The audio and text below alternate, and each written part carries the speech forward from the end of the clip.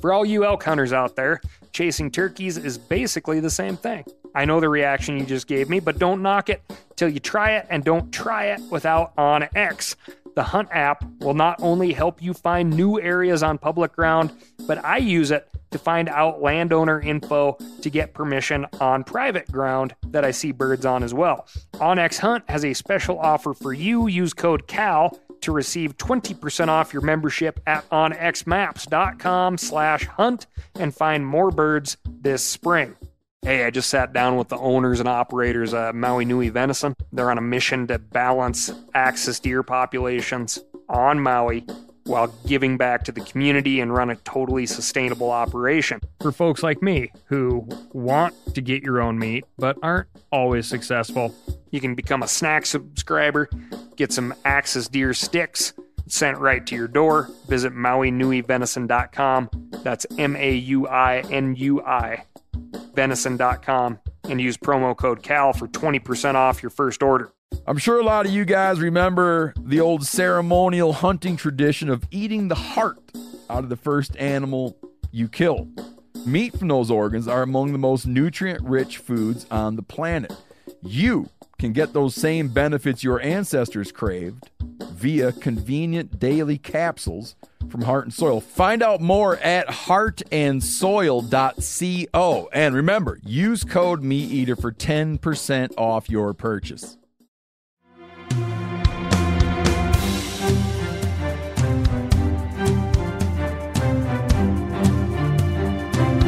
From MeatEater's World News Headquarters in Bozeman, Montana, this is Cal's Week in Review with Ryan Cal Callahan.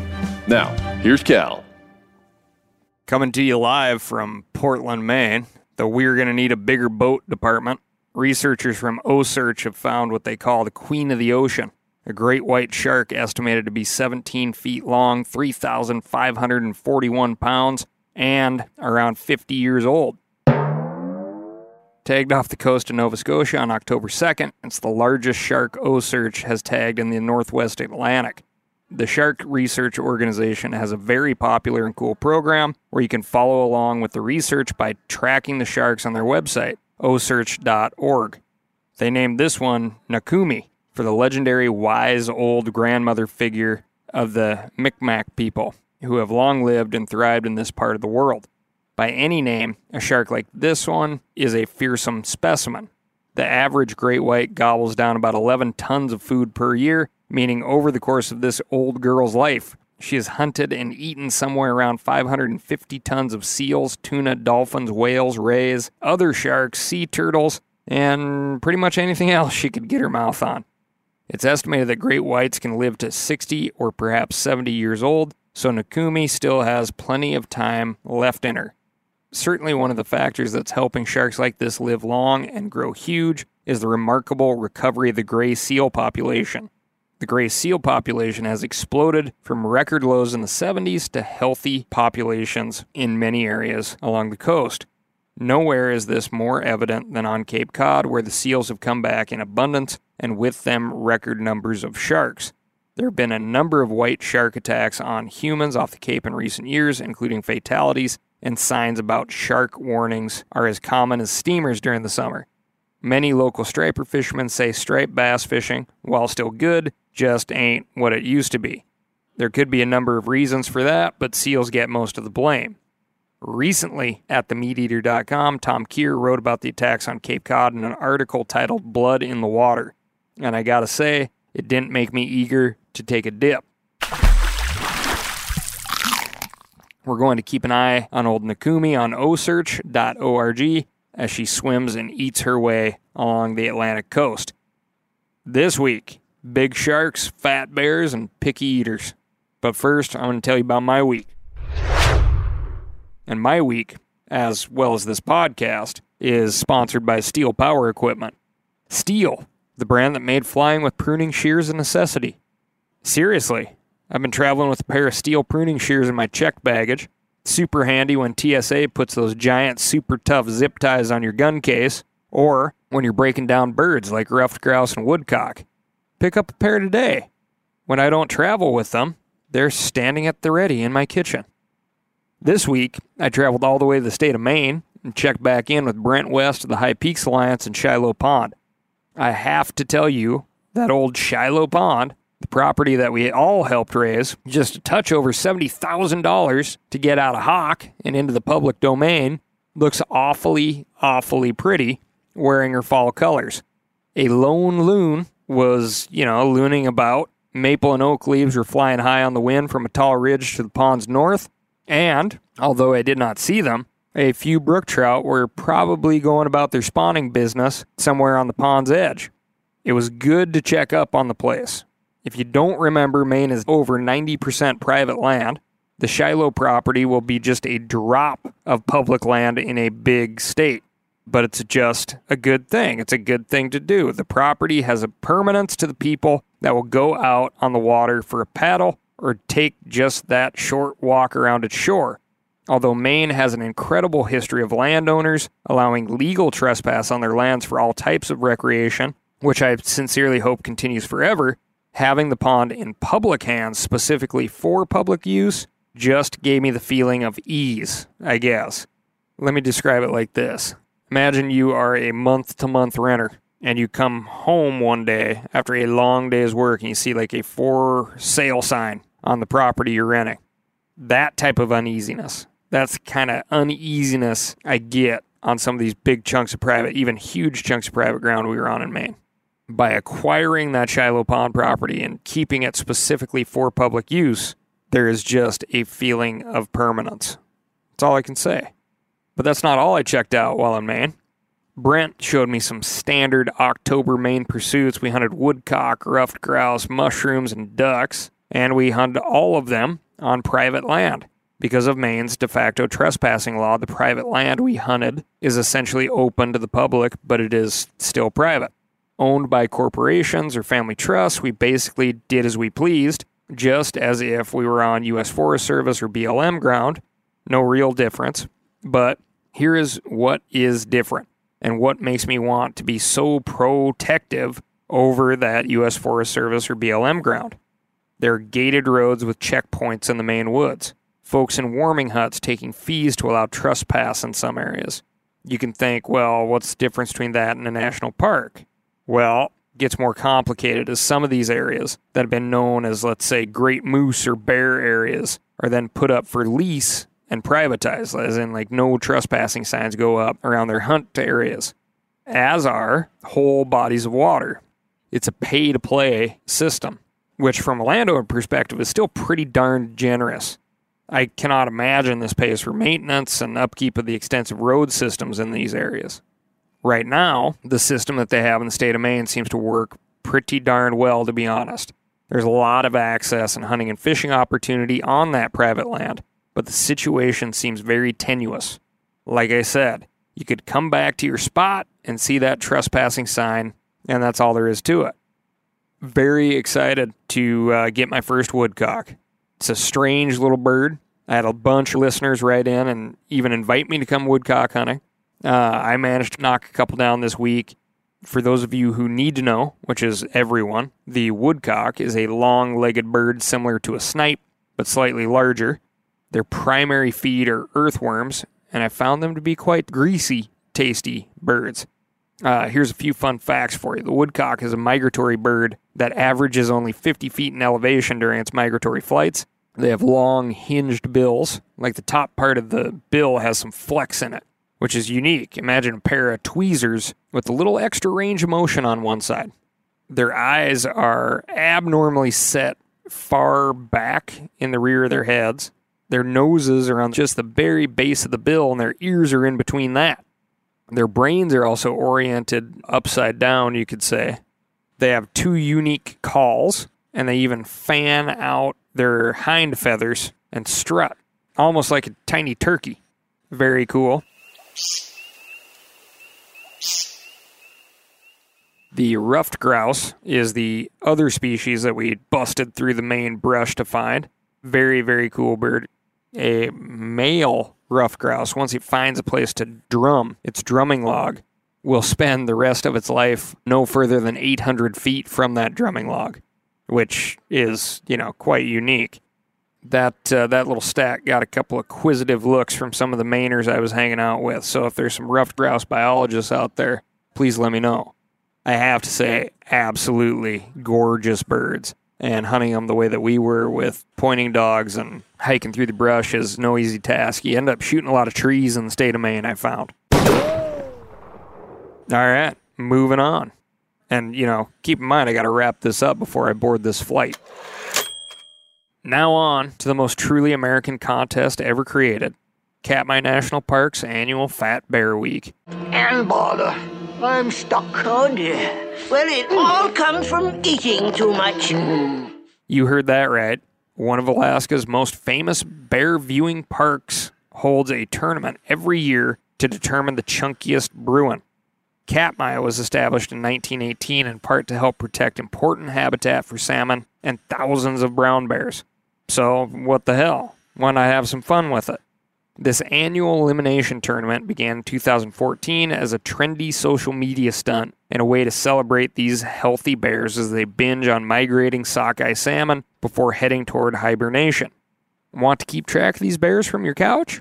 You can visit the park's BearCam webpage to watch the bears splash around in the Brooks River.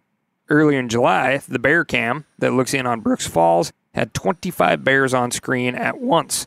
These bears were in the coveted, quote, jacuzzi below the falls, which Katmai describes as a sort of plunge pool where the bears can simply sit and wait for the fish to come close enough to grab. Fans of the tournament can check in on the fatness of their favorite bears live and in color. You'll want to know all of the various fishing styles Katmai lists for the bears, which includes stand and wait, sit and wait, dash and grab, snorkeling, pirating, diving, and, of course, begging. All they need is a drive-through window, and they'll be set. 12 bears were chosen this year with names like Chunk, Walker, Otis, and Grazer to battle it out for the ultimate hyperphagic eater. I know what you're thinking. How do they weigh the bears? I'm surely not going to volunteer to coax one onto a scale. Well, this season was the first time the park was able to gauge the actual weight of the bears by using a 3D scanner. This year's winner was a big, fat bear named 747, weighing in at 1,400 pounds. The park posted the news on their Twitter account saying, "The votes are in. You've crowned the Earl of Wardapo's Bear 747, the 2020 Fat Bear Week champion.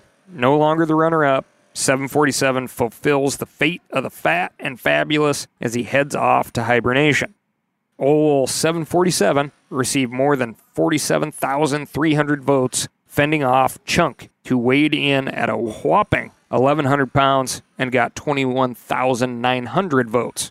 On this show, we don't promote feeding bears, but watching them feed on webcam, naming them, weighing them with a 3D scanner, making a tournament, and voting for the fattest in an online contest, well, I guess that's okay. It's a little weird, but we'll let it slide. Whatever we have to do to bring attention to our wild places and the animals that call them home, I can make some excuses for. Got to get these COVID kids locked in on Zoom and video games, a little taste of the outdoors somehow, some way. But keep in mind, live and in-person bear viewing can be a great way for people of all ages to get a chance to safely enjoy these big, bold, and beautiful Bruins, while also adding an important piece to the economic puzzle in Alaska. Fat bears can be fun at a respected distance. For all you elk hunters out there, chasing turkeys is basically the same thing. I know the reaction you just gave me, but don't knock it till you try it, and don't try it without OnX. The Hunt app will not only help you find new areas on public ground, but I use it to find out landowner info to get permission on private ground that I see birds on as well. OnX Hunt has a special offer for you. Use code CAL to receive 20% off your membership at onxmaps.com/hunt and find more birds this spring. We've all seen plenty of gadgets and fads come and go, but here's one product that stood the test of time: Seafoam Motor Treatment. Lots of hunters and anglers know that Seafoam helps engines run better and last longer. It's really simple. When you pour it in your gas tank, Seafoam cleans harmful fuel deposits that cause engine problems. I'm talking common stuff like hard starts, rough engine performance, or lost fuel economy. Seafoam is an easy way to prevent or overcome these problems. Just pour a can in your gas tank and let it clean your fuel system. You probably know someone who has used a can of Seafoam to get their truck or boat going again. I guarantee you've listened to them because I use it, regularly. People everywhere rely on Seafoam to keep their trucks, boats, and small engines running the way they should the entire season. Help your engine run better and last longer. Pick up a can of Seafoam today at your local auto parts store or visit seafoamworks.com to learn more. There's nothing like snook hook sets at dawn or catching a tarpon in the moonlight. Find your next fishing trip made easy on fishingbooker.com and experience the magic of the Sunshine State or any other destination on your fishing bucket list. Book a blue water adventure in search of sailfish or go snapper fishing with the kids. With over 6,000 captains and trips to choose from, planning your next one just got a whole lot easier. Download the Fishing Booker app on the Google Play or App Store or visit them online at fishingbooker.com to book your trip today.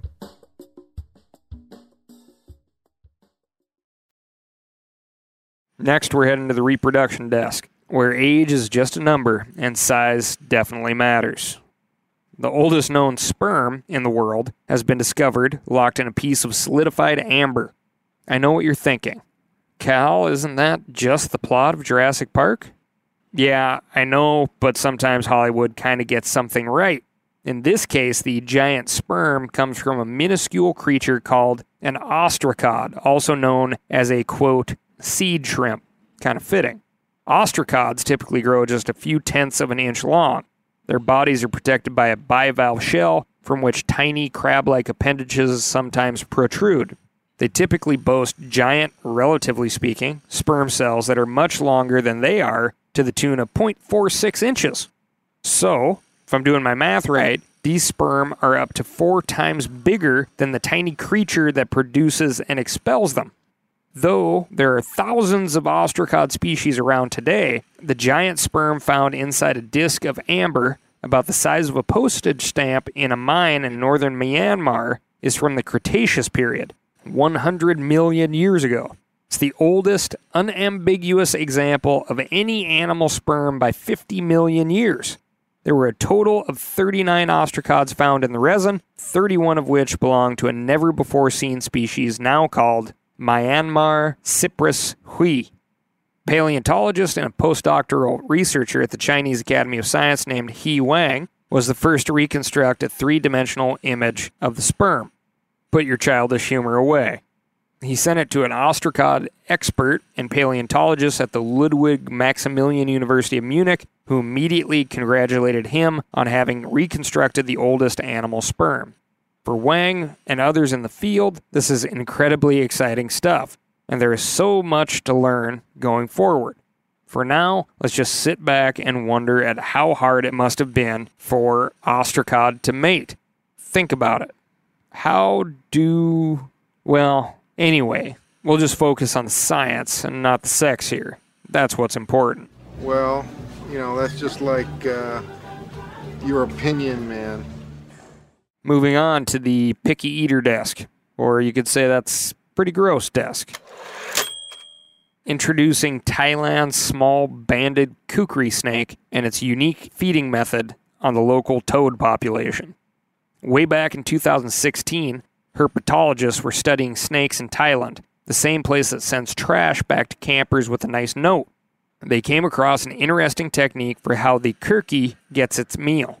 The small banded kurki is found in relatively large numbers in the forests of Cambodia, Laos, southeastern Myanmar, Thailand, and Vietnam, with their typically light brown or buff to gray-brown color and irregular dark brown crossbands which are edged in black. According to new research published this month in the journal Herpetozoa and republished on SmithsonianMag.com, the scientists observed the snakes as they used a set of enlarged, curved teeth to the back of its jaws to make a slice on the left side of the large poisonous toad's belly. The snake's head swung from side to side as it made the incision and then, slowly, plunged entirely inside the toad's body and pulled out the unfortunate amphibian's liver, heart, lung, and stomach. The snake then proceeded to eat the toad's organs one by one. In case you're wondering, this feeding behavior is different than any other snake ever described. Normally, snakes swallow their prey whole, but that isn't the case here. This is a quote. During those macabre attacks, we managed to capture on camera 3 times. The toads struggled vigorously to escape and avoid being eviscerated alive, but on all occasions, this was in vain. The fights we saw lasted for up to a few hours, depending on the organs the snake would pull out first. Thankfully, these snakes are relatively harmless to humans. I say relatively because while not poisonous, small-banded Kirky can slice you open really good while also injecting an anticoagulant agent that'll make you bleed like crazy. Kirky's teeth are designed to inflict lacerations, not punctures, which would make a bad day for us, but they produce some horrific deaths for these toads, as the snakes spend hours ripping out their organs. Maybe I should have saved this one for a Halloween-type special.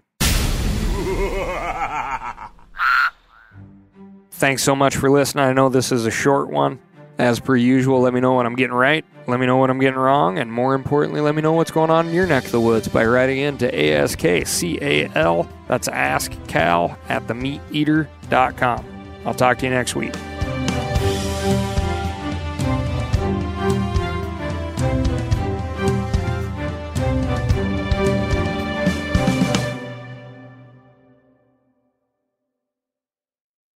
Hey, I just sat down with the owners and operators of Maui Nui Venison. They're on a mission to balance axis deer populations on Maui while giving back to the community and run a totally sustainable operation. For folks like me who want to get your own meat but aren't always successful, you can become a snack subscriber, get some axis deer sticks sent right to your door. Visit MauiNuiVenison.com.